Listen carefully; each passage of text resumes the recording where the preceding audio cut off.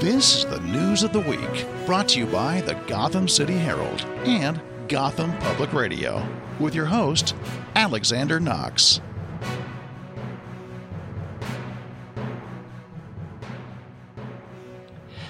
Welcome to the program. I'm Alexander Knox. Vicky Vale will join us later today with an update on the happenings of Bruce Wayne, as well as other public interest stories.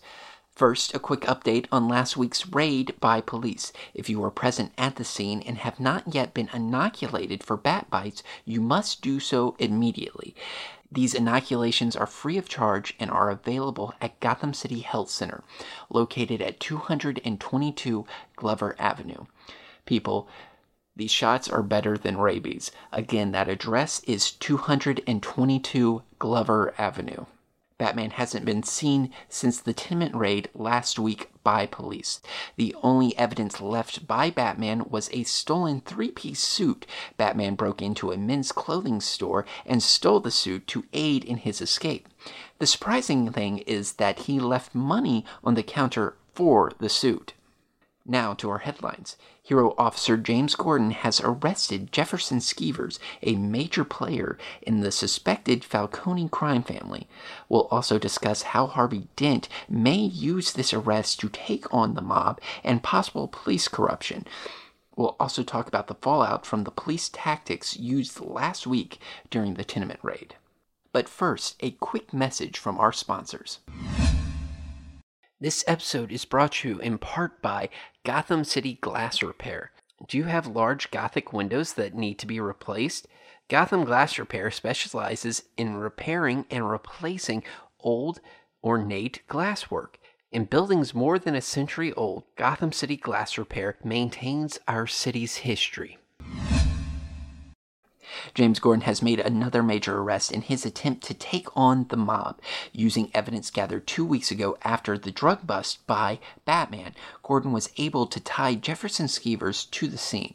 Skeevers is believed to be a low-level member of the Falcone Crime Family who is in charge of disseminating drugs to dealers. His arrest could seriously hurt the Falcone organization's ability to sell narcotics on the streets.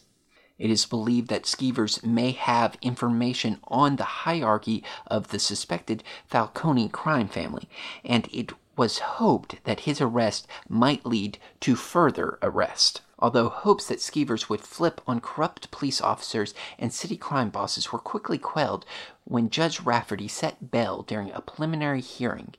Skeevers was able to pay the $200,000 bail and was released. This has some questioning the actions of Assistant DA Harvey Dent, who didn't do anything to block the release of Skeevers. Normally, in cases like this, he would at the very least file an injunction to withhold bail.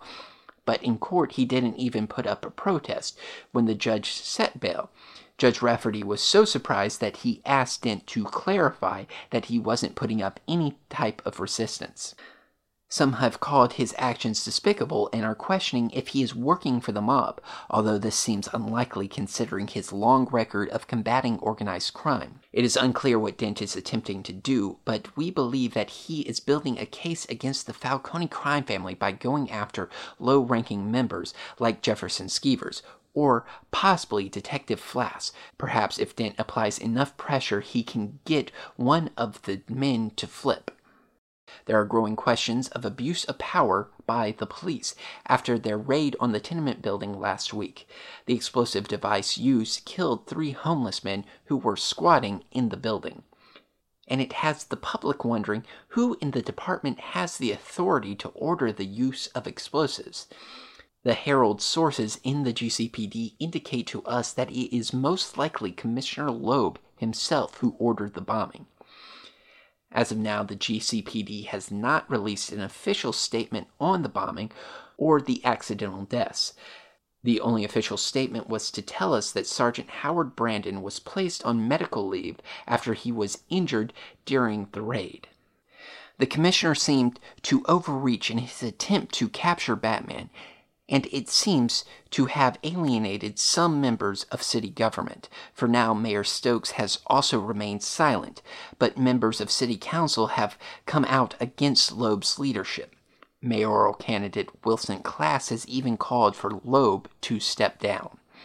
We also learned that Detective Sarah Essen, James Gordon's partner, has requested a transfer to another precinct. This raid is having a noticeable effect on the entire police department. We'll keep you up to date on this story as it develops. Now, another quick message from our sponsors. This episode is brought to you in part by Ace Chemicals. Ace Chemicals is a proud supporter of public radio and a leading employer of Gotham City residents. Ace Chemicals, today's solutions for tomorrow's problems. Now to Vicky Vale with a more upbeat story, the happenings of Bruce Wayne. Vicky. Thanks, Alex. The eccentric Bruce Wayne has disappeared yet again. This time, he popped up at a ski lodge in Vermont. He rented out the entire resort and threw a lavish bash with celebrity friends. Apparently, Mr. Wayne must have had a little too much fun, as he had a nasty fall during an ill-advised night ski. He was spotted walking around the grounds of his palatial mansion with a cane. This is having a negative effect on his company. Experts say that he has driven down the share price of his company. The rarely quoted Bruce Wayne actually went on record with me saying, "I'm not worried about the drop in stock prices, and I'm sure they'll go back up." Vicky, I'm told you're following another story for us today? That's right, Alex. I'm standing outside Gotham's General Hospital, where hero cop Lieutenant James Gordon and his wife have just welcomed their first child. They're keeping information on the baby's name pretty tight-lipped, but I was able to talk to a nurse who told me that the child was healthy and that the parents couldn't be happier.